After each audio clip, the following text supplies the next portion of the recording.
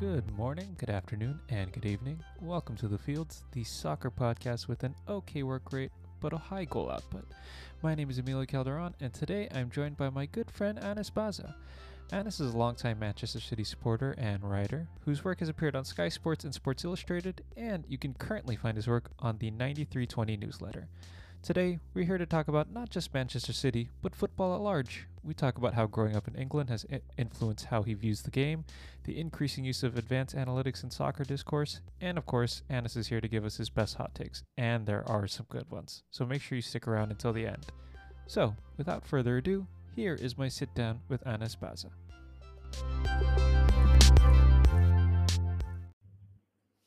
All right, I am joined today by my very good friend Anis Bazza. Am I pronouncing that right? Yeah, man. Anis, Bazza. I don't know. Whatever suits. How are you today, man? I'm well, man. Thank you so much for having me on, man. I've actually been really looking forward to this. I wish we were here under better circumstances, but everybody knows the result that happened over the weekend. But we're going to get it out of the way very quickly, even though because we have a lot to talk to. I am referring to, of course, about the Manchester Derby, which ended in Manchester City 0, Manchester United 2. Quick thoughts on this game, or why did this game go this way? You feel like? Man, we've actually I think we've lost four out of the last five home Five. games against United. Man, it was coming. I said it before. I've got receipts to show you this. I called it. It was just so obvious. When we're playing well and we're in form, it's so obvious. Everything points towards a win for us. We just lose. Mm-hmm. And Solskjaer, I don't know how, he's like Pep Guardiola's tactical nemesis. It doesn't make sense. Carl Anka's the one who said that Pep is no vibes, just tactics, and apparently Odious has unlocked the key, which is no tactics, just vibes. That's funny. In a way, I guess I'm flattered because United have had a very up and down season, as have most of the teams in the Prem. And this is the game they showed up for. So I'm going to look at the positive and say I'm flattered in that way. Yeah, man. I mean, if it had to happen in any kind of circumstances, it would be these, right? Yeah, exactly. I mean, the one thing, like, very succinct thing I'll take from this game is, well, tactically, there wasn't a lot. I think this is how most of the derbies have gone, with United pressing and City not expecting it, which you would think they would expect to get this point, but Mm, I'll just ignore that. I think this is interesting when you look at this season in a vacuum, because City have had the luxury as the season has progressed of being the team with the second or third gear as a result of having played a slower defensive possession based game all season. Like, even early on in the season when City were as low as what we mm, were, lower half of the table at some point, but eventually we figured out our tempo. And other teams with their injuries and whatnot, especially, of course, we've talked about it every week at this point in the media with Liverpool, but really Liverpool are the best example of a team who benefited from a very high intensity, very high press, and this season, and I would wager to say even into next season, that's just not something that teams can sustainably do. 100%. We should try to take something positive, I guess. So, who stood out to you in this game? Mate, to be honest, I've just completely just flushed it out of my mind, man. I saw it coming. I saw the L, and it was a game you can't really draw many conclusions from. Yeah. You asked me who stood out. I genuinely can't think of anyone who stood out. I mean, the entire shape of the team is wrong. Our Yeah. forwards were particularly bad. Mm-hmm. Jesus, Sterling. I mean, De Bruyne. I was checking Sofa score. He had, I think, a 7.8. Yeah, he was probably the worst player on the pitch for me. So nothing makes sense. And of course, Bruno Fernandes scoring a penalty. How typical. Yeah, man. Honestly, I feel like it's just a game. We should just move on Just from. move on. Yeah. All right. We will also move on from the game because one of the reasons I wanted to talk to you is because we do have a strange international friendship, but also I don't know how would I put this. I'll just ask the question. So you were born and raised in England, And obviously, when you look at football from an international perspective, it's a very Western centric, especially with the Premier League. Of course, the Premier League is the most watched league in the world. Um, how has your time in England informed your perspective on football? Whether it's like how you think the game should be played, or whether or how you analyze it, or however you feel. Yeah, no, I see what you're saying. It's a pretty loaded question, but I think the way I view football is when looking at it from an international perspective, it just sort of makes me fall in love with the game more. I've I often spend a lot of time in other countries. So I've lived in different countries in the Arab parts of the world. I played football there, obviously, and it is a really joyous and beautiful game in that sense that it transcends all borders and the typical cliches, whatever. But for me, as a fan and as a supporter, I think international fans have added something very special to supporting a fan, which is on this day and age, it's very social media orientated. Hmm. It's online, it's on Yeah. YouTube, it's on Twitter, it's on all these mediums. That's how we engage with people. So like meeting you, for example, is testament to that. It's really improved my experience as a fan. Um, just getting to meet people and then see how you guys watch football. So obviously, I went to Los Angeles for the first time in 2017, and we obviously met up, and we you took me to a Manchester City supporters club in, was it Hollywood or It Beverly was in Hills? a that would be quite glamorous. It was in North Hollywood, actually. Yeah. Yeah, North Hollywood. I mean, to anyone in the UK listening, it's probably we probably kind of picture the same thing. And yeah, it was really nice. One thing I remember was it was a really mixed crowd. Lots of Hmm. women were there, different colors and races and ages, and everyone there was really supportive. They were singing all the city songs. So it was very strange, even though we were so thousands and thousands of miles away from Manchester. Mm-hmm. It was you still getting that real core vibe of what it means to be a fan. Yeah, I think it's interesting when you bring that up because I kind of have subconsciously felt that way, especially the past decade, and how the NFL and now the NBA has become a much more international game, especially in England. And I feel like you will find a lot of parallels between the different sports, regardless, even though people try to make the sports seem so separate, like culturally, like obviously the differences are going to be on the field and how the games are played, but there are really so many parallels between how the sports operate. Like one that I think of is especially with how old guard the games can get with I mean you have like former players that become coaches and managers, and that's not necessarily always a good thing. um Sorry, I'm having like a weird Yeah, I feel you, man.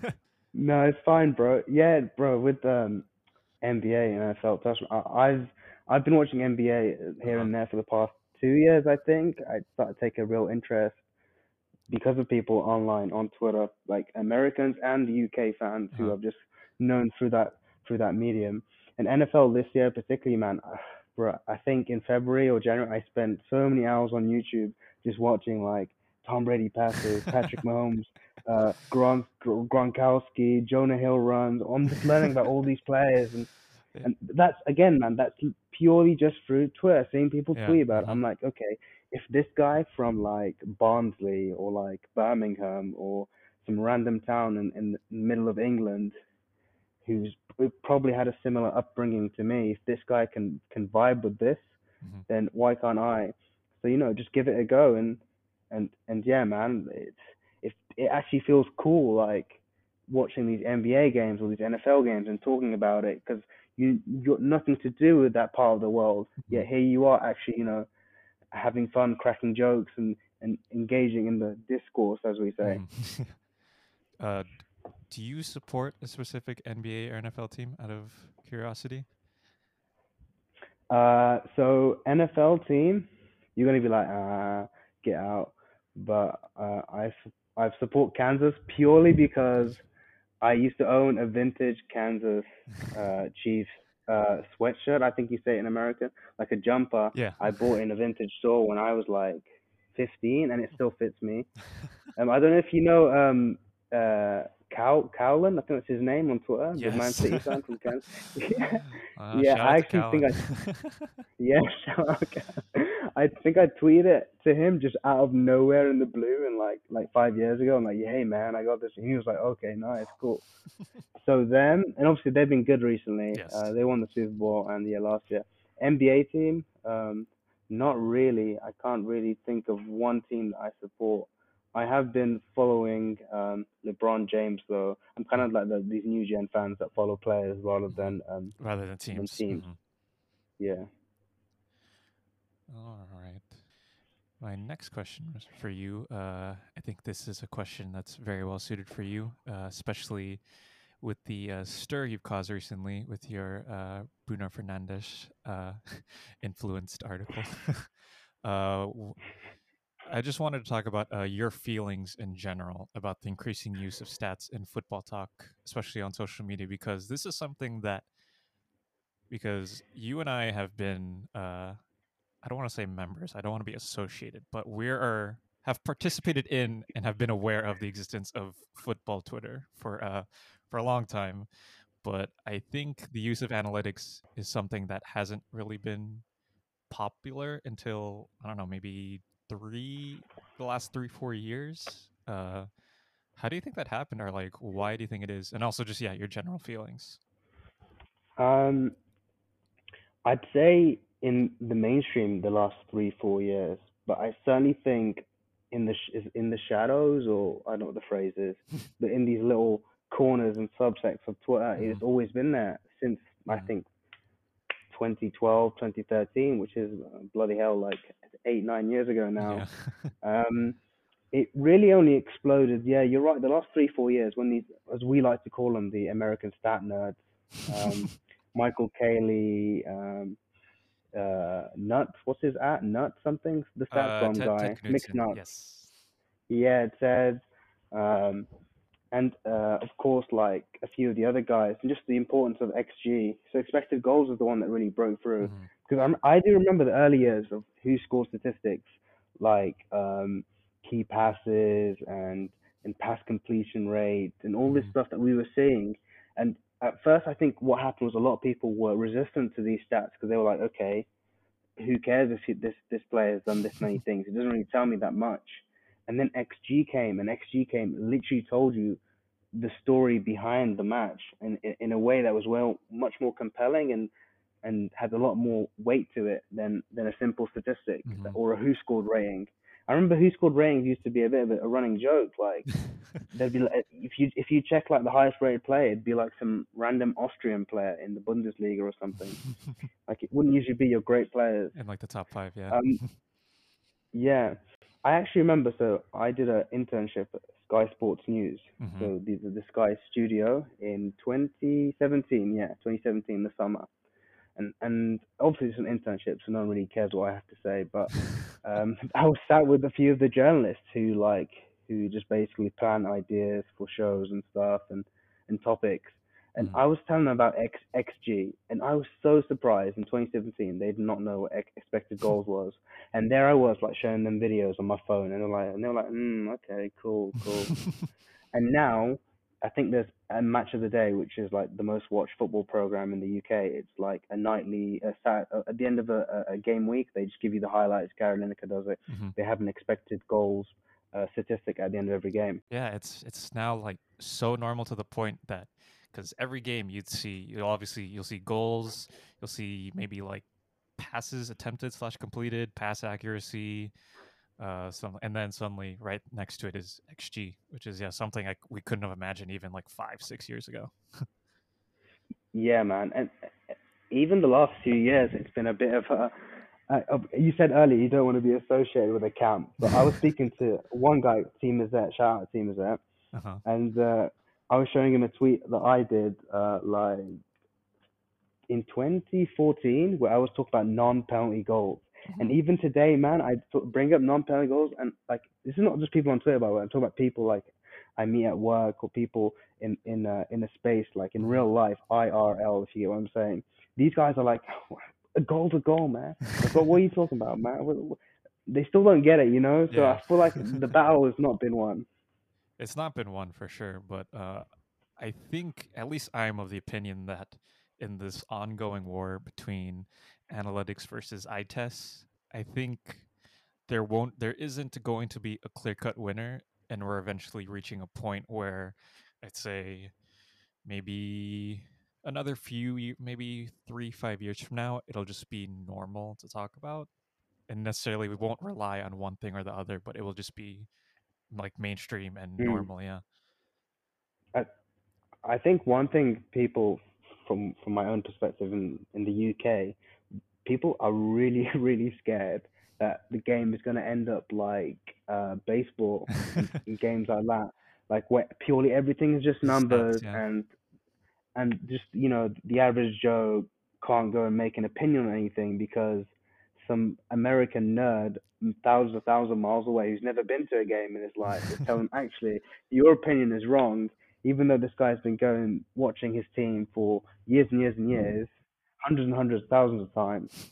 I think that's what people are a bit fearful of, but that's never going to actually happen though, is it? Yeah. Because just the actual sequencing of a baseball game is way more different than a football game because a football game is so open, Open. Hmm. whereas a baseball game is you can almost mathematically analyze a game through I don't know how many different statistics, but yeah.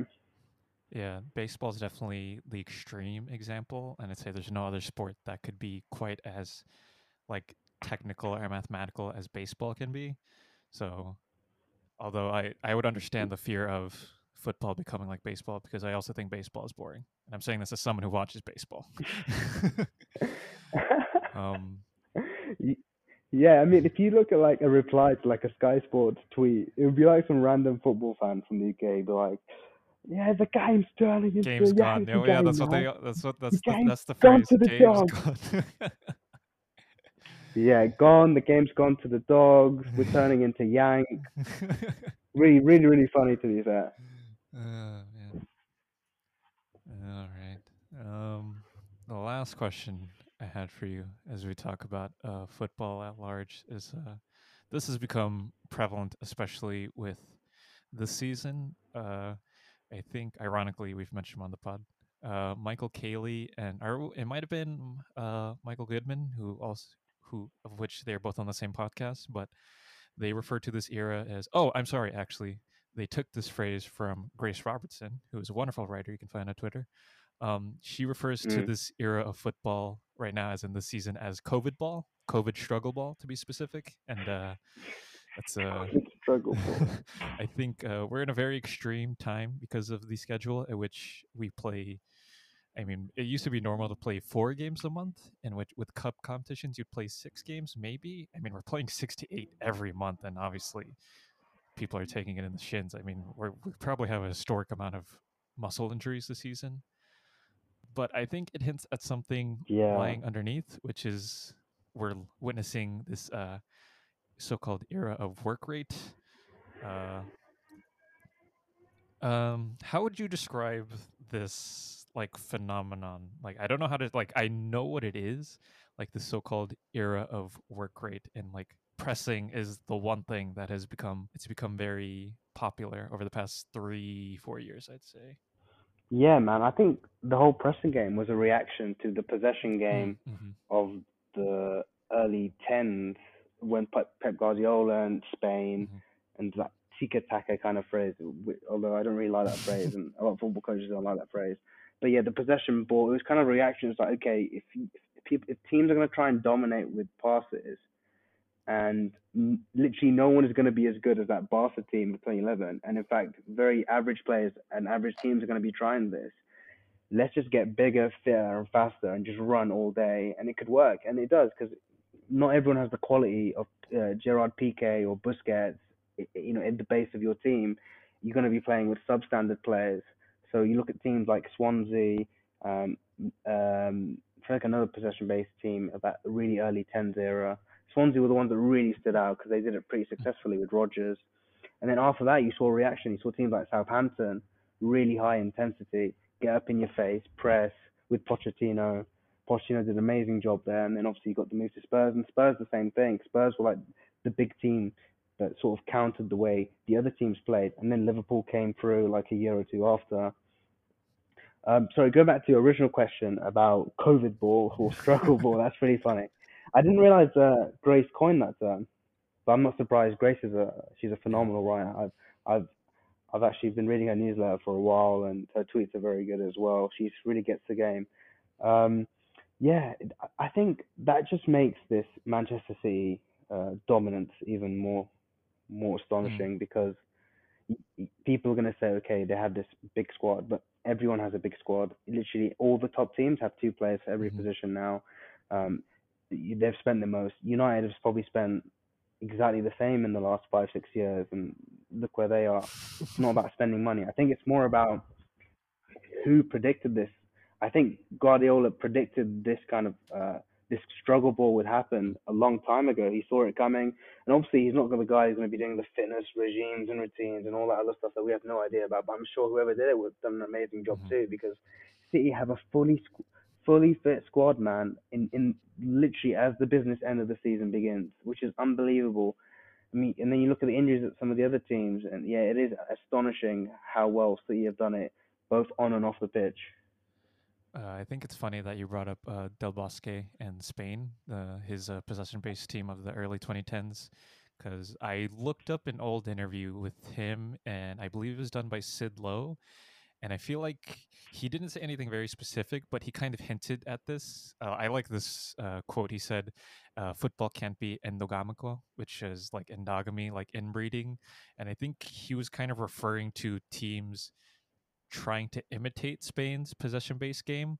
But I think he understood like just because a team is successful doing something, you can't just imitate what one team does. And it's kind of like the way I got it was like you can't just jump on a stock because it's hot, or like another like what's a better metaphor, or like a social media manager like creating a meme just because like it's relevant, like don't just do something because everyone else is doing it, I guess is what he was trying to say.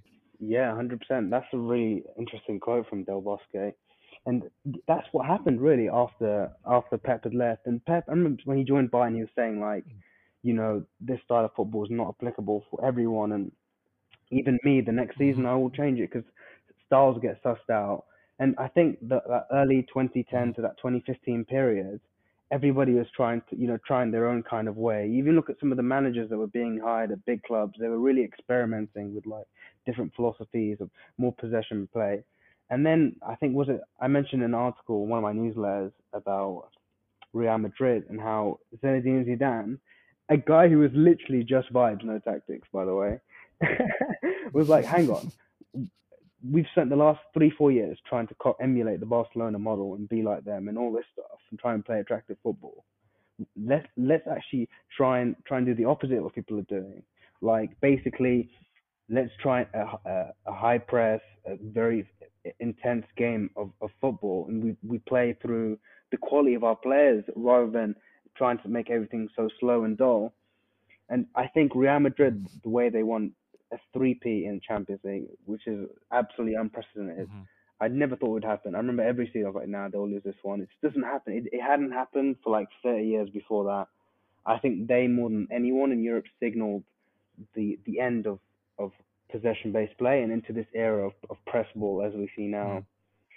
And I Mm-hmm. wanted to say one more comment about press ball and struggle ball right now. It's so funny using these terms, by the Yeah. way. Struggle ball. Uh-huh. Struggle ball. I don't know, it's kind of funny. Um, again, just the way Pep has managed it, because as you mentioned earlier, he did change the system this season. He moved like he started with a 4-2-3-1 with a double pivot, and we know we weren't scoring any goals, Mm-hmm. nothing. Then he moved back to the 4-3-3, but it was a much more reserved version, and he made it into a style of play where our players didn't have to run all day every week. They could just sort of sit back, be really defensively tight, and win games 1-0, 2-0, which is what really happened in the mid Mm-hmm. part of the season. We only started really scoring the goals in the last 2 months, I'd say. Whereas Mm-hmm. Klopp, Liverpool carried on doing the exact same thing, and Mm-hmm. it's absolutely indescribable how bad they are right now. Like they're in tatters. I think the interesting thing, well, this is my last thought on pressing in football in general and how it's become kosher. I think the thing that makes work rate and possession so much more different than tactical trends of even the past 20 years is that it is kind of indiscriminate. Any team can, like literally any team can press. I think I find that so interesting is because possession based play is something you could see as cyclical or ending, like it could eventually become popular again. But pressing, I think, is something I can see being a normal facet of the game for like the future ongoing because of how easy it is to implement and because it's a lot of I use this phrase a lot in that a lot of teams with good coaching and their tactics, you want to raise the ceiling, but pressing raises the floor, and that's really important for teams, especially in the bottom half of the Premier League, and especially with how the Premier League is right now. Like I think there is no argument that the past 2 3 years specifically, this is the best crop of talent. Not necessarily just concentrated at the big six clubs, but if you look at all 20 teams in the league, this is the best like crop of talent that we've ever seen. That all 20 teams, for the most part, are like competent and competitive, as opposed to like the leagues of yesteryear, even as recent as the early 2010s, where the bottom like five teams, you knew those were going to be like the teams fighting relegation, or as opposed to now, like the entire bottom half up to even like Leeds, who might be most people might perceive as like the Leeds of today would probably be a like a eighth, ninth place team earlier in the decade, but now they're like Mm. one of those teams that fights relegation, and that's just how good the Premier League is. And that's why I think pressing is so interesting in that it has raised the floor. And now I see, even once we're like free of the shackles of COVID and we're no longer playing this quote unquote struggle ball, I can see pressing being like the thing that everyone does still. Yeah, definitely, man. 100%. Mm. I don't know if I got time to make one more point, but yeah. Mm. No, if you want to make one more point, absolutely. Yeah, just about the teams finish how Leeds would have done 20 years ago. I think everyone knows the classic big four: Liverpool, Chelsea, Arsenal, Manchester United. These guys finish Mm-hmm. top four every year for like, I don't know, like 10, 12 years. And for half those years, fifth place was Aston Villa. Like Aston Villa were just every year finishing fifth. In that period, you had um, Chelsea get 96 or 95 points plus twice. You had the Invincibles. You just had, there was such a gap between the big teams and the lower teams in just everything: style of play, recruitment, coaching. Mm-hmm. How it's being done now and the way all these teams are doing that is just only better for the league. All right. I think we've got some good philosophical talks out of our brains. I think it's time to get to the most fun part of our sit down, and that is, of course, we're firing up the hot take machine, of which you were very, very adamant. I didn't even want to call it this, but you said, and I quote, that you had some hot takes to fire off. But we'll start easy, and we'll start with, we have two listener questions. The first one is, what are your thoughts and overall analysis about Arsenal and Mikel Arteta's ceiling with the club? Is he the right man? And should Arsenal commit to him despite currently sitting 10th? I'll Yeah, start just because my only thoughts are it's fine. And I don't think Arteta is a big problem. I think Arsenal have a bad squad anyway. I'm not gonna lie, I thought he made some bizarre choices in the first half of the season, namely putting Pierre-Emerick Aubameyang on the wing. That was just like absolutely like ridiculous to me, especially considering he'd but made all of his bread and butter was as a central striker breaking lines, and he'd been doing that since they signed him under Emery, and then even in the first Arteta, he came to the job last yeah, season, yeah. right? Yeah, COVID and completely so bamboozled our brains. he's playing as a striker. Yeah, time is fake. Time is a human construct. Um, yeah, Arsenal. But yeah, Arsenal. I just don't think they have some talent, but they don't have a good base to build with, and so I think you'd be worse off firing Arteta because then you'd have to find a manager and build a better squad. And I think you're better off just keeping Arteta, who's I don't think he's necessarily good or bad. He seems okay, and I think he could become a good manager. Um, the bottom line is, I don't think there are other managers you could realistically that could bring them any much higher up the table. I mean, you could make a reasonable gamble on someone like maybe Rolf Hasenhüttl, but I that just seems like a waste of time for everybody involved. I don't know. Yeah, what are your thoughts? Yeah, man. I think I reside and agree with pretty much everything you said. Hiring some another kind of hipster choice, which let's face it, Arteta kind of was. He was like a left field choice to be manager. It's just a waste of time. You've already got one, and it's not like he's an awful coach. It's clear that he's building towards something. He makes some very questionable decisions, as you said, about formation style. I know from following a few Arsenal fans and a few of my own friends that his substitutions are really bad as well. Apparently, um, but as I said, man, it is really is a work in progress. And you mentioned like the Arsenal Mm, team, not being that great. There are a few gaping holes, but I'd actually go ahead and say that Arsenal's squad is better than West Ham's and better than Everton's and better than really? Leicester's. So these three teams could easily finish top four, and I think Arsenal's squad is actually better than them. I Mm, mean, they've got Thomas Partey in midfield, who's a great player. They've got some good young talent, mm-hmm, Saka. mm-hmm, They've got Aubameyang and Lacazette. I mean, they're not the best strikers in the world, but you can't argue with their output. They've got a few, yeah, Martinelli as well. I've got a few weird flops, like expensive guys who didn't make mm-hmm, sense, like Pepe. But you can still see there's something there that can be worked with. Their defense has actually improved a lot. I like Tierney, the left back, and their centre backs seem to find like a system. These guys spend money, man. Arsenal's wage bill is big. They spend a lot on transfer fees. Their wage bill is big. They're not some gimmicks. These guys are the owners are trying to be real. They're trying very hard to they're putting their money where their mouth is basically, and I think they should continue doing that because the squad does need investment, but they should also appreciate that taking over whatever Wenger had that whole 23 years at Arsenal is not an easy task. Emre's already proved that he doesn't have the bottle. He doesn't have the personality to take one. You need personality. You look at United.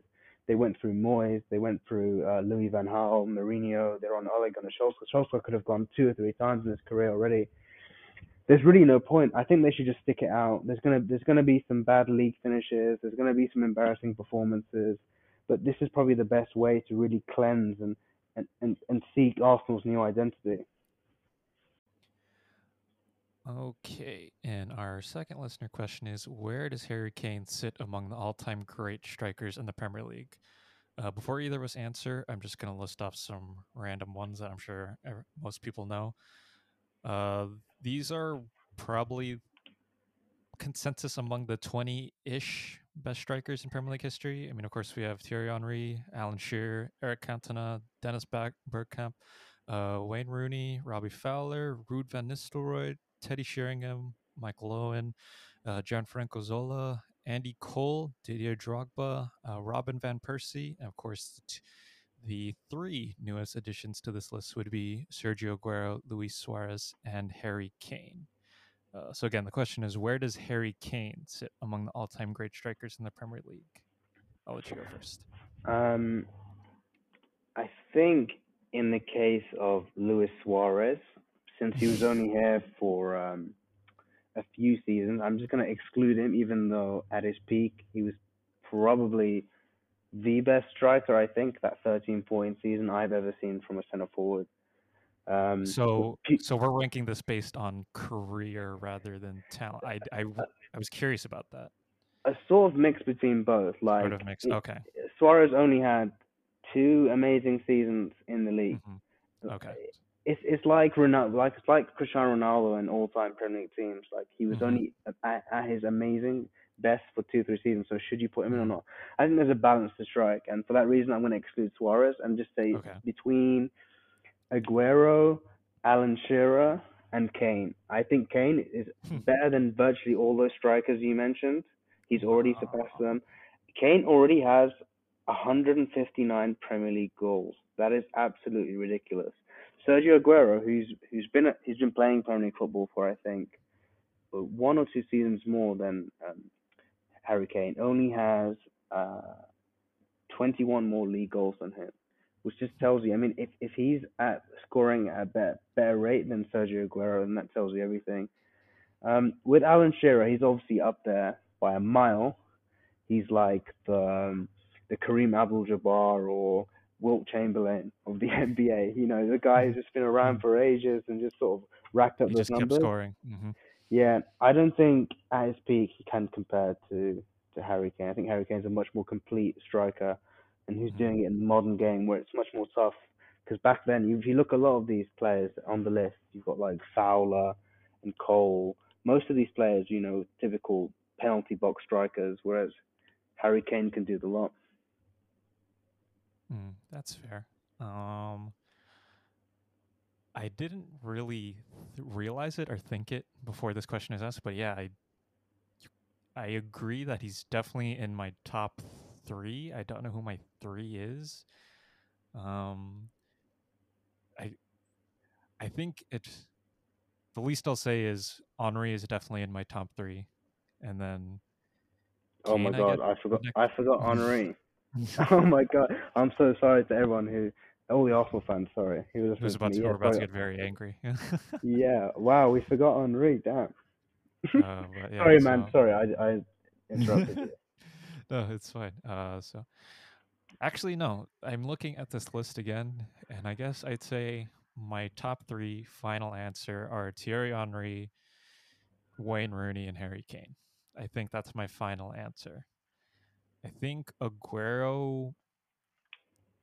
I think he rivals either Rooney or Kane if you get a fit Aguero for his career. But just because of the injuries, I mean, he's had what, three injury riddled seasons? 2012 13 for sure. He only played like half the season, and then there's another season where he only played like half the season. But yeah, This I think that's my season, final answer. This season. This season he's not even alive. So, yeah. uh, Yeah, true. Yeah, Aguero's goals to games, and I think his goals to minutes is still the best is in the really, history of yeah. the Premier League, which, yeah, which just tells. And Harry Kane, I think, is just below him. Thierry Henry is not far off either, from what I recall, which tells you about Thierry Henry because he obviously played here for quite a while, and he played Mhm. for in a different kind of style of football, in a different generation. Yeah, I've completely forgot Thierry Henry. For me, so your top three was Rooney, Henry, and Kane. Yes. Mine would be Kane, Henry, and Aguero. Okay. Is Rooney fourth for you then? Just out of curiosity, is he just like right there, I don't know. or is there someone else you would take? I think Rooney's best days were when he wasn't a centre forward. I mean, he's obviously very high up on the list, but he has played a lot of games, and That's fair. um, he for me, he never really stood out for me as a centre forward. He had, I think, two very good goal scoring seasons playing up top. But he was best for me, you know, when he was playing behind a striker or next to Cristiano Ronaldo. You know, Hmm. when he was younger, I think he really started to decline super early. And when he started to decline, he hung around, played centre forward for a bit. And I guess he actually admitted this in an interview. He said, I didn't really enjoy playing it. I wanted to play deeper. And so he played deeper where he was even less effective. But yeah, I wouldn't really put Rooney up there at the top. Certainly one of the greats, but That's not top fair. three. No, that's Not fair. top three for me. My hope is there's a very angry person who cares a lot about lists listening to this, and they're saying a lot of these people aren't even strikers, and then their list is like, I don't know, Shearer, Van Nistelrooy, and like Drogba or something. Uh, Yeah, some old heads. Yeah. all right. All right. So, following our listener questions, we have a small list of takes that you specifically wanted to let off. And the first one is, Gareth Bale. He's good again, right? Yeah, man. Like, I watched the game. I've watched I think two of his last few games, and he looks like the Gareth Bale of old. I know it's so crazy because I was like, there was you remember when he joined Tottenham, people were Mhm. trying to convince themselves that that this could work out, this makes sense, and I was basically saying, have you not seen his last 2 3 years at Real Madrid? The fella is washed. The guy is done out here.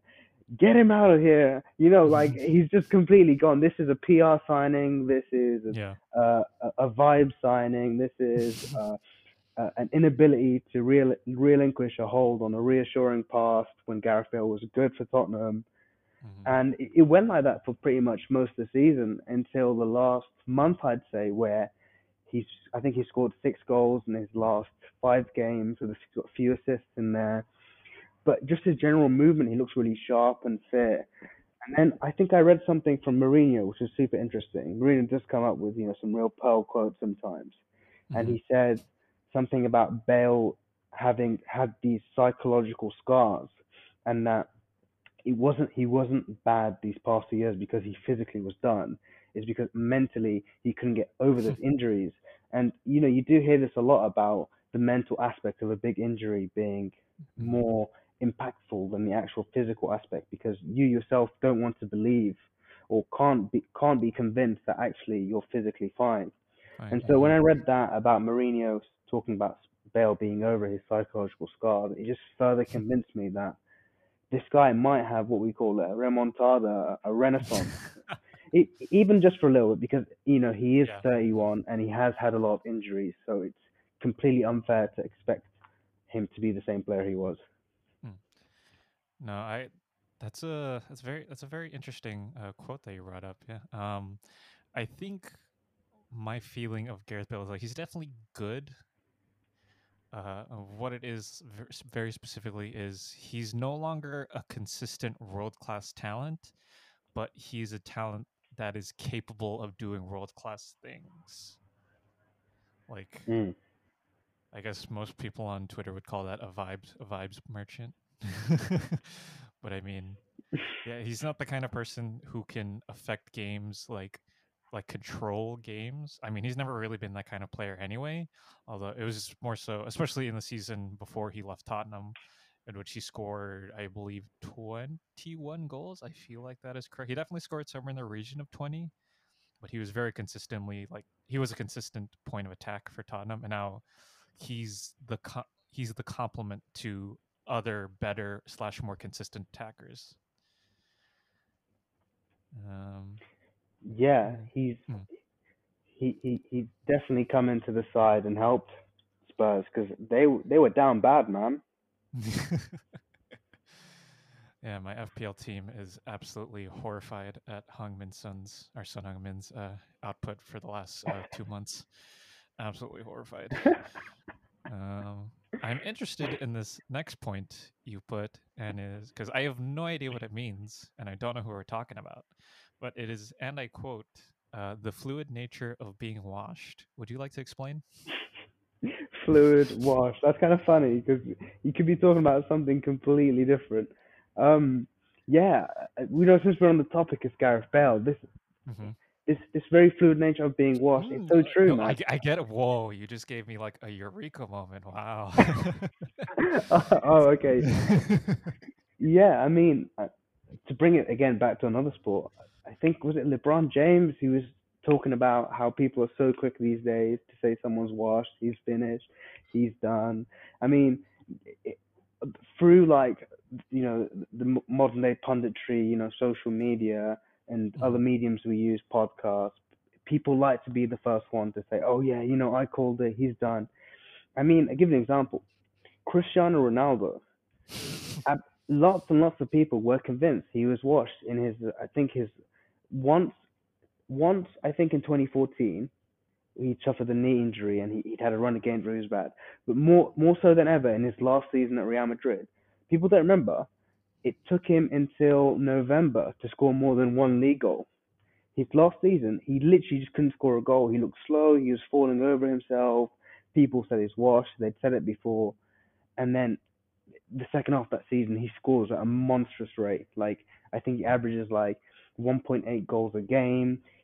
If you look at his Wikipedia numbers, it's probably slightly down, but it's still very good. And considering he had literally a handful of goals halfway through the season, it's testament to his, his ability to bounce back. Mm. And it just got me thinking about other players. Like you see, some players that are washed so young. Some players are washed at different periods in their lives. So I'll give you an example. Let's look at goalkeepers. How do goalkeepers become washed? Can you explain to me how David De Gea is so bad? Like it doesn't make sense. He's still like 28, 29. Goalkeepers peak late. He's not had any injuries. What is it? Is it just psychological? I would argue with De Gea, it is a mix of psychological, and I do not claim to be a goalkeeping expert at all. I mean, I've played recreational football. I've never been a goalkeeper. I think there are technical reasons to him not being that good, are as good. I mean, he still comes up with big saves. He's been much better this season than he has the past, at least last season for sure. Um, You mean like him refusing to come off his line, his yeah, inability like to him play coming with the off his line. ball, He's doesn't very command his like box? off the top. I'm trying to think of technical things he's bad at. Like he's very bad when players shoot early. I've noticed that. And he's one of Yeah. like he's one of I mean a majority of goalkeepers are bad at this in 2021 I've noticed, but he's not very good at his near post sometimes. But again, a lot of goalkeepers just are not very good at their near post, are low at their near post specifically. Right. Yeah. I would love to hear a more technical explanation of goalkeeping, but yeah, I I think you're I'd spot say on.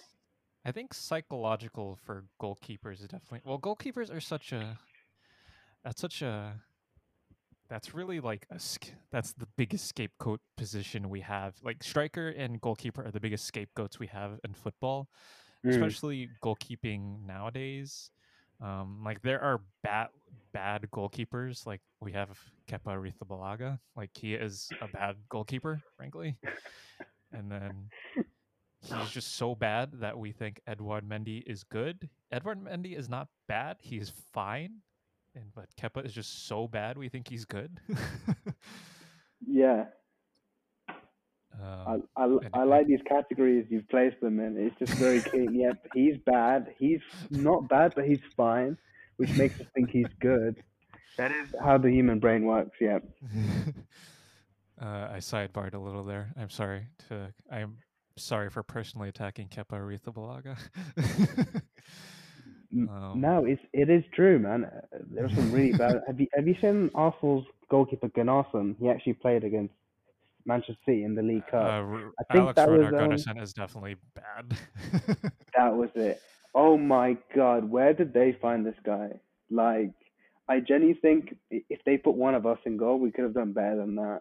I Like I mean, feel like we could have done just as bad slash slightly sorry, better. yeah, yeah, we would have done just as bad, And and you could have we paid wouldn't me have like 10% yeah. of what he gets paid. Hey man, I would have done it for free. You would saved a lot of money, You just saved a but lot of but money. but yeah, sorry, going back to just players being washed. The goalkeepers, yeah, another really interesting one. Is it like Lloris had a very bad phase? Do you remember his mistake in the World Cup final? That was Oh such a brain gosh. fart. That was such a brain fart, and there was a lot of those mistakes. And then he comes back strong. Casillas, if you remember, Casillas was one. I remember the biggest example. Oh yeah, Mourinho he dropped off joined. so hard. Gosh, that was hard to watch. Mourinho joined and just destroyed him, like confidence wise, everything. The Mhm. guy he'd already won everything in football, so I can see why he just kind of coasted in life. I would have coasted a Mhm. lot earlier, but yeah, he fell off hard.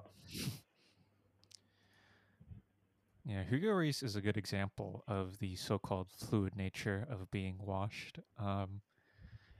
I am gonna go. I don't think I'm going on a limb. Hugo Reese has always been a very good goalkeeper to me. His inconsistency is the reason he's not a great goalkeeper. But I think he's one of those players that because he makes mistakes, is that people like I feel like this probably changes every year. Like if he makes more than 3 defensive errors leading to a goal, he's going to be bad. If he makes only 2 or less if he only makes 2, then he's good again, you know what I mean? It's one of those it's he's like a fair like in a weird way in terms of how pundits see him, he's like a fair weather player Has he made a mistake recently? No, he's fine then. Has he made a mistake? Oh, he's so bad. He needs to be replaced. Mm. I hear what you're saying, but I think a broader point is Mm. how random it is. For me, I think he has phases rather than he's generally a good goalkeeper. Because I follow a few Spurs fans, and there was a period where they were tweeting photos of him with like massive red crosses on his face. They're changing their Twitter handle to Lloris out, hashtag Lloris out, get him out of my I've club. seen your You know, out. I've definitely seen. yeah, yeah. There's actually one guy in particular, Ben Lewis. Shout out to Ben Lewis. I've actually just searched. I remember tweeting about this topic. So there's a tweet here where I was replying to Miguel Delaney because Miguel Delaney said that the 2018 World Cup felt like a landmark moment in De Gea's career. How he used to be so good, never made howlers, and then boom, Mm. a few bad games for Spain, and he's just finished. And I say Mm. goalkeepers are super prone to falling off a cliff. There's little gradual decline in most cases. David De Gea, Claudio Bravo, Joe Hart, Czech, maybe Lloris too, although he seems to have recovered. Man, I think we're forgetting Joe Hart, man. Like that guy used to be Mm. a very good goalkeeper, and now he's utterly finished. He is so washed. He's lucky to be even Spurs' second goalkeeper. Well, I think what we'll find with with keepers like Joe Hart is that Joe Hart was a really great athlete for a goalkeeper, and so what he was elite at was shot stopping. And a lot of keepers Mm. now they need to be able to. You have to be good at shot stopping. You have to be good at controlling your box. You have to be good at distribution. You have to be good at coming off your line. You have to be better at so many more things compared to before. When like Joe Hart, I think is one of the last of a dying breed in that he was only an elite shot stopper, but I mean that made him an elite goalkeeper. Yeah, true, man. His shot stopping was unreal. Maybe he just fell off physically. I've heard, Mm. from my in the know sources that he wasn't, he didn't take care of himself the best, and that he enjoyed a drink or two. Hopefully he doesn't listen to this and sue me for slander and libel. Oh, But allegedly, yeah, allegedly, Joe Hart. If you listen to this sorry. podcast, these are alleged. Uh-huh. So yeah, as an athlete, it's if you do physically fall off and you depend on those attributes, then yeah, it can seem weird. I feel like we really fested off this being washed topic. Let's In talk. short, confidence is very important, whether you are a person doing a very small podcast or a professional athlete. That's where I'm leaving it. Um, Yeah, all right, this one. I hope people are still listening because I feel like this is the one that will definitely ruffle some feathers. So, you caused a stir recently with your article. I mentioned it briefly before on your but with your article on Bruno Fernandes. It's on the 9320 newsletter. You should go read it if you haven't read it already. But Anas implies, not implies, he flat out says that Bruno Fernandes is good, but he's not as good as we think he is. But this is going to be seemingly even worse. So I'm going to ask the question: youth is Kevin De Bruyne's time up sooner than we think? hmm. Oof, Would that's a you take big a one. deep breath? Before we go any further, Yeah, for the man. record, Kevin De Bruyne is 29. He is turning 30 this year. I feel like some people may not know that. He is about to turn 30. And obviously, the big 3-0 is a turning point for a lot of players in modern football if they have not already kind of turned a physical peak by 28 or 29. But yeah. that that alone, if we look at like modern day squad planning and thinking ahead for the future, a player turning 30 at many clubs, and I think Chelsea, Real Madrid, um, maybe Manchester City too. They don't get more than 1 year deals. That's just the policy. I know at Mm. Chelsea it was there for ages, and it actually led to a very um, frisky end of relationships between Lampard, Ashley Cole, John Terry. There was And Drogba, I believe, too. yeah, Yeah. Drogba, so all players. So this is a policy that exists.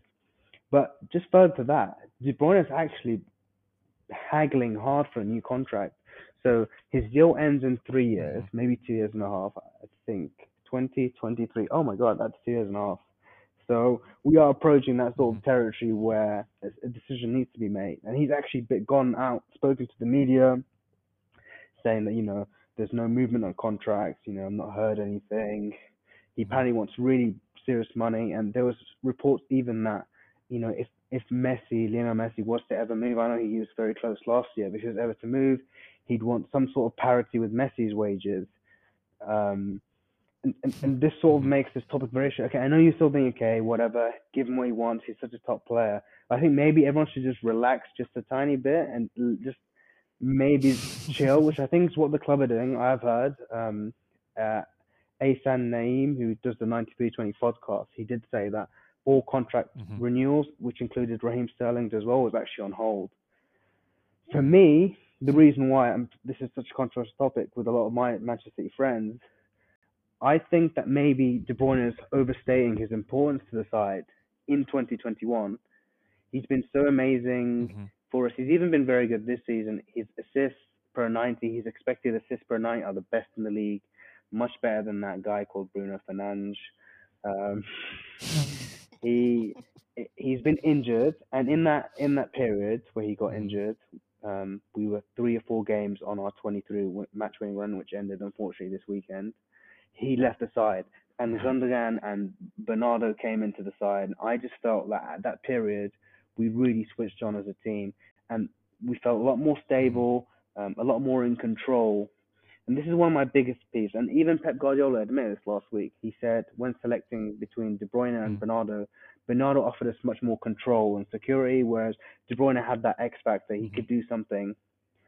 And for me, I feel like we should take the direction of more control and more security, which has served us so well this season, rather than continuing with KDB's hero ball, as we like to call it.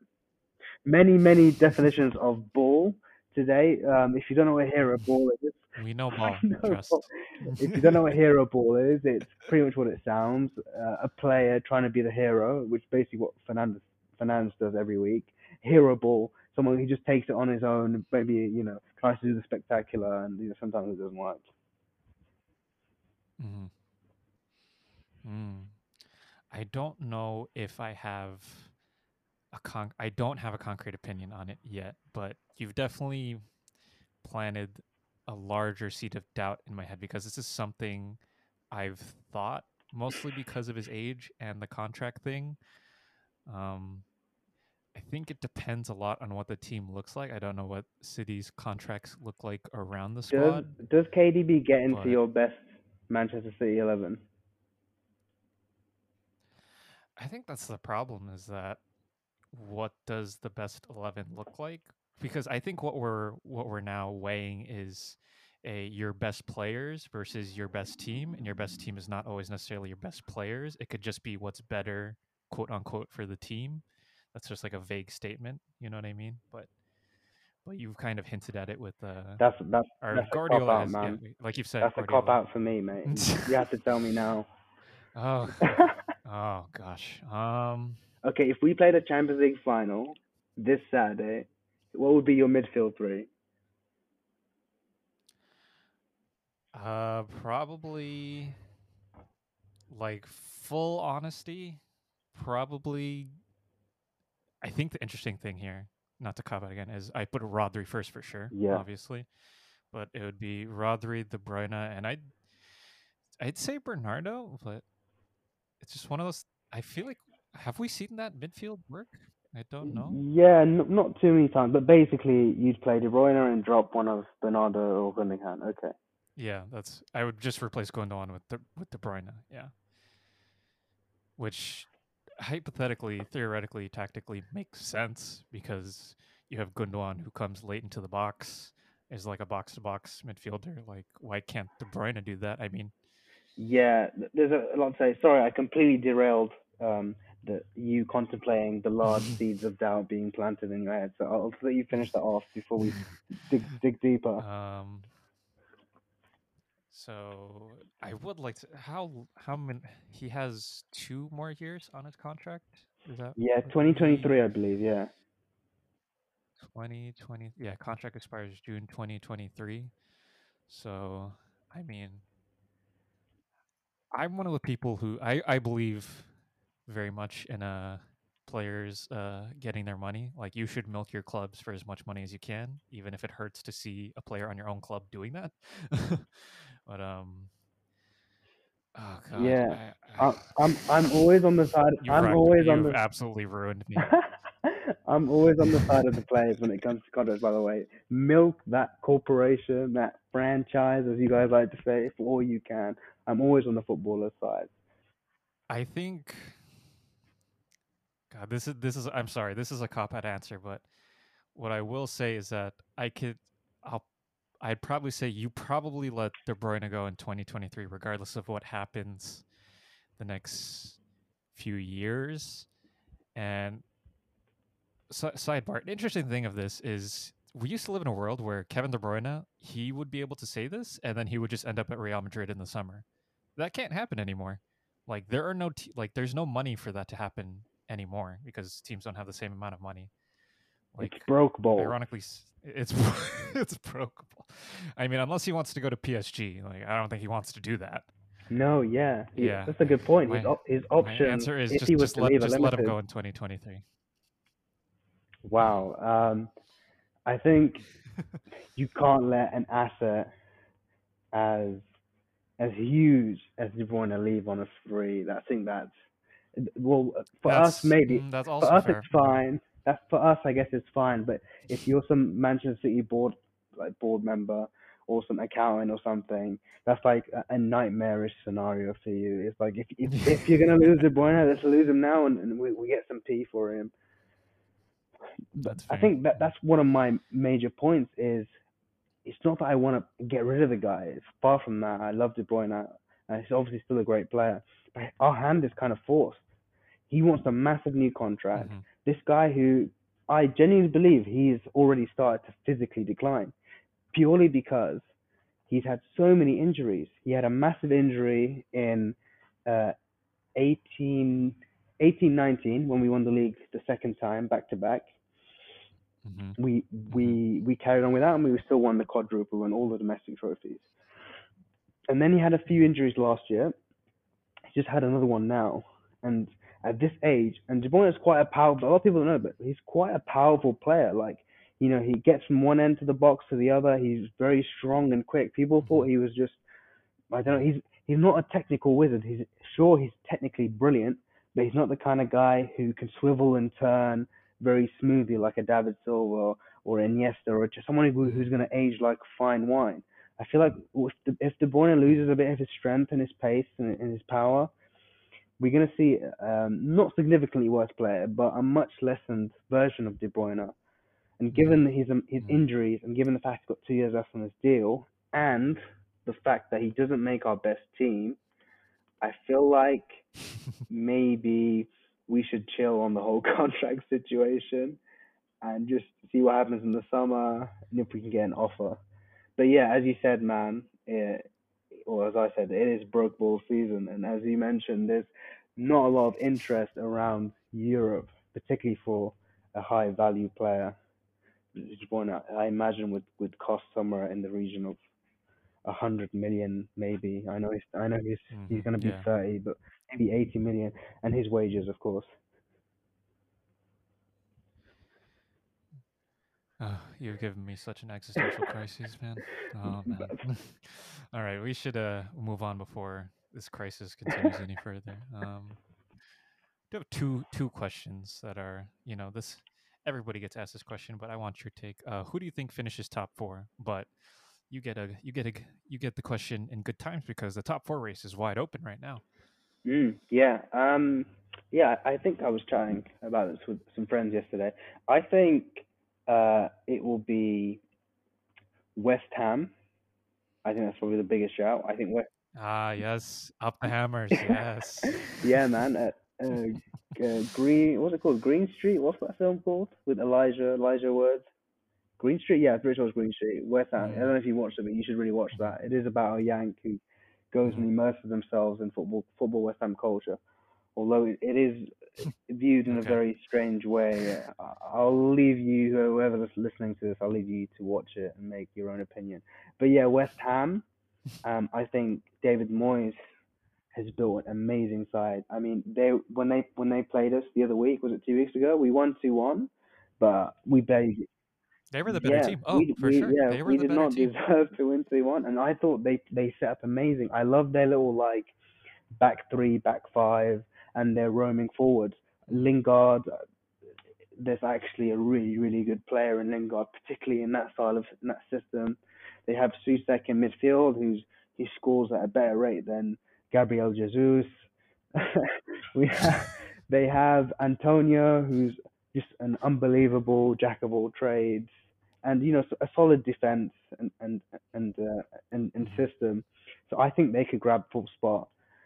If you asked me a week or two ago, I would have said Liverpool would get that place. But given Liverpool um, are Mhm. falling down like I'm trying to think of a funny term here, like a house on fire. I don't know. That was bad. Anyways, they're House House of of Cards. Cards. Yeah, I'm gonna go with Chelsea, man. Especially with Tuchel Yeah. finding his feet at Chelsea and getting the best out of his Mhm. expensive players, except for Werner, unfortunately.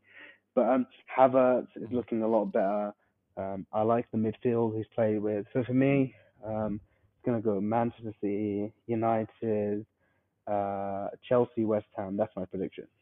Oh, that's no fun. We have the exact same top No four. way. Oh, okay, why? Yeah. Okay, why didn't you go for Leicester, who currently are 1 point behind Manchester United? I think they won at the weekend, right? Yeah, they won at Brighton and Yeah. well, I so early on in the season I was a big believer in Leicester because they were successful without Wilfred Ndidi and Ricardo Pereira. Mm, And so that signaled to me when they both get healthy, then they'll be fine.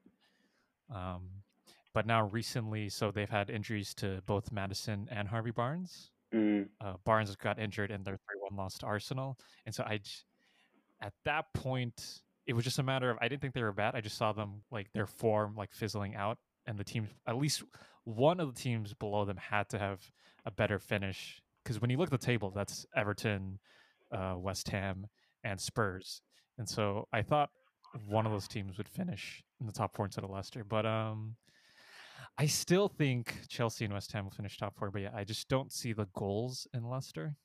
That's really it. But they mm. are. I mean, what does the Premier League table look like now? I probably should have looked this up before. Premier League table. So we have Leicester have 53 points having played 28 games. Chelsea are 3 points behind them. West Ham are 5 points behind Leicester, but they have a game in hand. So um, I really didn't have an answer for the Kevin De Bruyne question, so I'm just going to double down and say yeah, Chelsea and West Ham will be in the top four. Everton, I just don't think they're good enough. I'm sorry, that's not a very good answer, but I think Everton will finish fifth or sixth. I definitely think that, but I just think Chelsea and West Ham are better teams. That's really it. Yeah, I think Mm, I think they've just seemed what's the word? Particularly West Ham more impressive in the way they play and when mm, uh, mm-hmm, Everton sort of they've got two or three really good attacking players and they've got one of the greatest coaches of all time. Um, that sort of just seems to be so. Whereas West Ham's whole entire system looks solid, and Chelsea's system, whatever Tuchel's building, looks really good. So yeah, I'm looking at the table again. Leicester do have a pretty comfy lead, but man, they have a lot of injuries, man. Fofana is out, mm, Perez, Evans, Madison, Harvey Barnes, James Justin. I think Timothy Castagna, I think it's pronounced that right. I think he mm-hmm. 2 days ago got injured as well. And Vardy's completely goals have washed up. I mean, besides penalties, even this guy looks a bit washed. A few Leicester fans have been saying that his pace is gone. Well, The thing I'll say about Vardy is, I think he's done much better than say Aubameyang, and I think when you watch Vardy play, Vardy still passes the eye test for me with his movement, like creating space for other players, and he has a really weird. Like I wouldn't say he's great at link up, but he does link up well with specifically Harvey Barnes and James Madison. But yeah, when it's anybody else in the team, he doesn't look the same at all.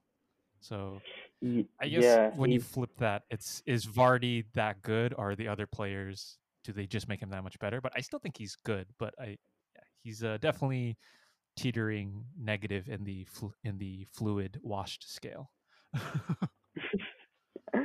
yeah, I'd agree with that. He's got 12 goals in the league, which is not bad. Last season he got 23. This season before that he got 18 and then 20. So there's a little decline. I did notice that he scored a lot of these goals in the first part of the season, and a lot of them were actually penalties. I can have a look. It's something like I think six, maybe half his goals, which is quite a lot. So there is suggestion that yeah, maybe Jamie Vardy's time is kind of trickling down. He is 34 years old. I mean, The fact that he's even been this good this long is already impressive in its yeah, own right. man. So Weren't they gonna make a film about Jamie? I mean, he's great. This guy is non-league. I don't know what an American equivalent of that is. Maybe like some random guy playing in his local team and then winning the Premier League no, in really, like yeah. in. I find it really hard to state how freaking ridiculous it was that Leicester won the league. Like it's crazier than an NBA team or NFL team and like a random team winning them because Oh no, there's no, some it is. economic parity between the teams there, right? With your salary caps and Yeah, all that. In England, you can directly, I mean, literally correlate how where a team finishes with the amount of money they spend. amount of money they have. Yeah. I hope in the Jamie Vardy movie they ignore the casino parts. Uh, all right, I have. We have enough time. I definitely want to ask you, who do you think goes down? Sheffield United are definitely a given at this point. West Brom are 98% of the way there, I think. Yeah, So, who do you think goes let's down? say West Brom and Sheffield are down. Um, who I think goes down. So Fulham haven't lost in ages, but they've been drawing a lot of games. But But they're not winning a lot of games. Yeah, yeah, that's the they've been problem. drawing a lot of games, and a draw is just a point. So you could lose two games and win one, and it's the same as back to back to back draws. But I Mhm. really like the way they play, and I know that's not indicative of being of staying up in the Premier League because we've seen lots of nice teams go down over the years.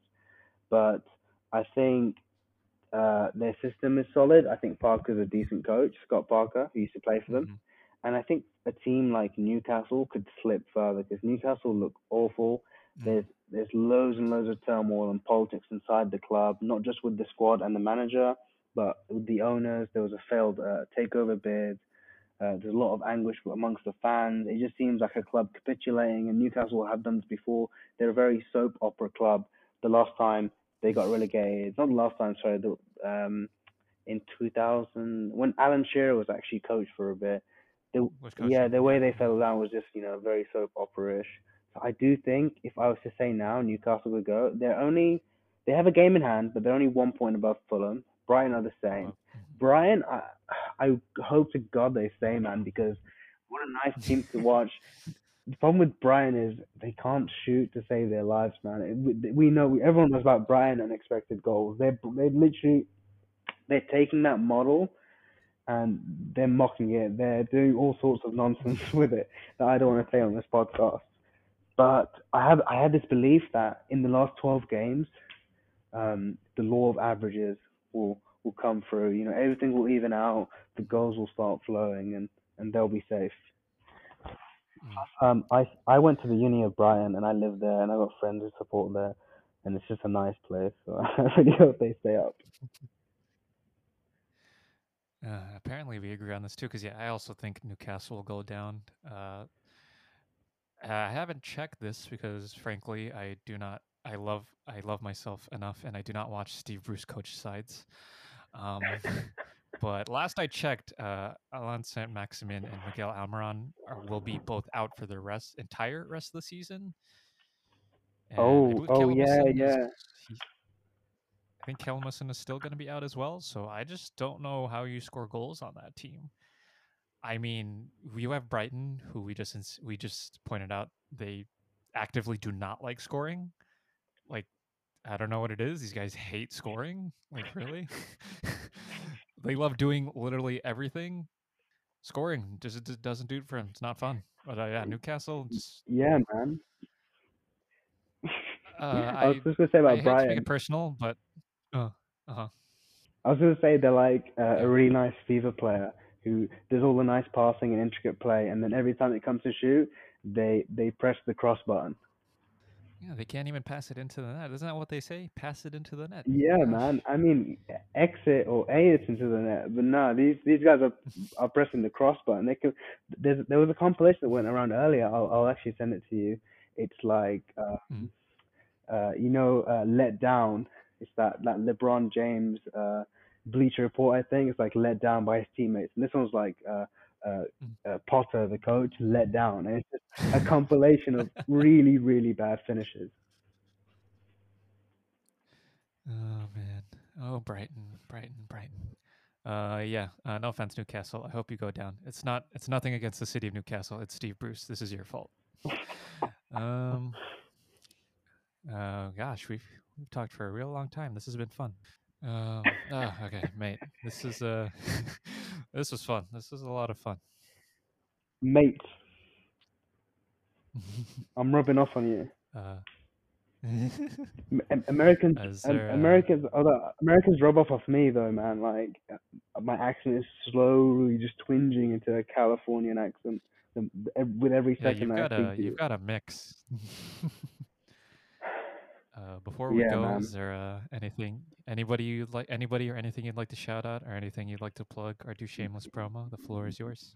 Oh, this is my favorite part. Thank you, man. I want to shout out first of all. I feel like an NBA player picking up the MVP. Shouting out their mom and dad and shedding a tear or two. But there'll be no tears shed this in this speech. I just want to shout out the Discourse Club, the Twitter group I'm in. It's a great bunch of guys. Lovely bit of chat. I was on Talksport last week, which is like a sports radio in the UK, and they were very angry at me that in my very constrained time I did not shout them out. So I'm going to shout them out here, and hopefully that appeases them. Uh, Oh no, I listened to that with Adeo Ladipo, right? yeah, yeah, um, Anis Bazza, certified spin doctor. yeah, yeah. That was yeah. I really like Ade as well. I didn't know who he was before. He's a really nice host. Almost as good as you are, Yeah. Emilio. Um, Secondly, I wanted to shout out just the newsletter and the podcast. So if anyone listens to this or listens even this far, if they accepted, if they tolerated the amount of BS that came out of my mouth, if you want to see it or hear a bit more, check out the 9320 newsletter by me. It's just a weekly newsletter where I just talk about topics and trends that affect football. Also, check out the 9320 podcast. I'm not actually on it, but the other guys, other Manchester City guys on it. So it's a Manchester City podcast. Do check that out as well. Yeah, man, that's really all I have to shout out, man. Also shout out my main man, Meals.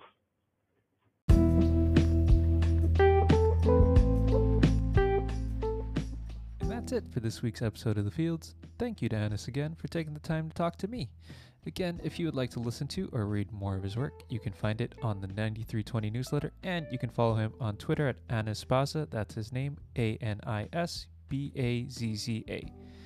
Thank you, listeners, for listening. As always, don't forget to submit any listener questions you have to us on Twitter or to our email, which you can find in the show notes. If you liked what you heard, it would mean a lot if you could subscribe, follow, like, and or rate us on your preferred podcast listening platform. This was another episode of The Fields. I will talk to you again soon. Until then, stay safe, stay healthy, love yourself, and love the game. Cheers.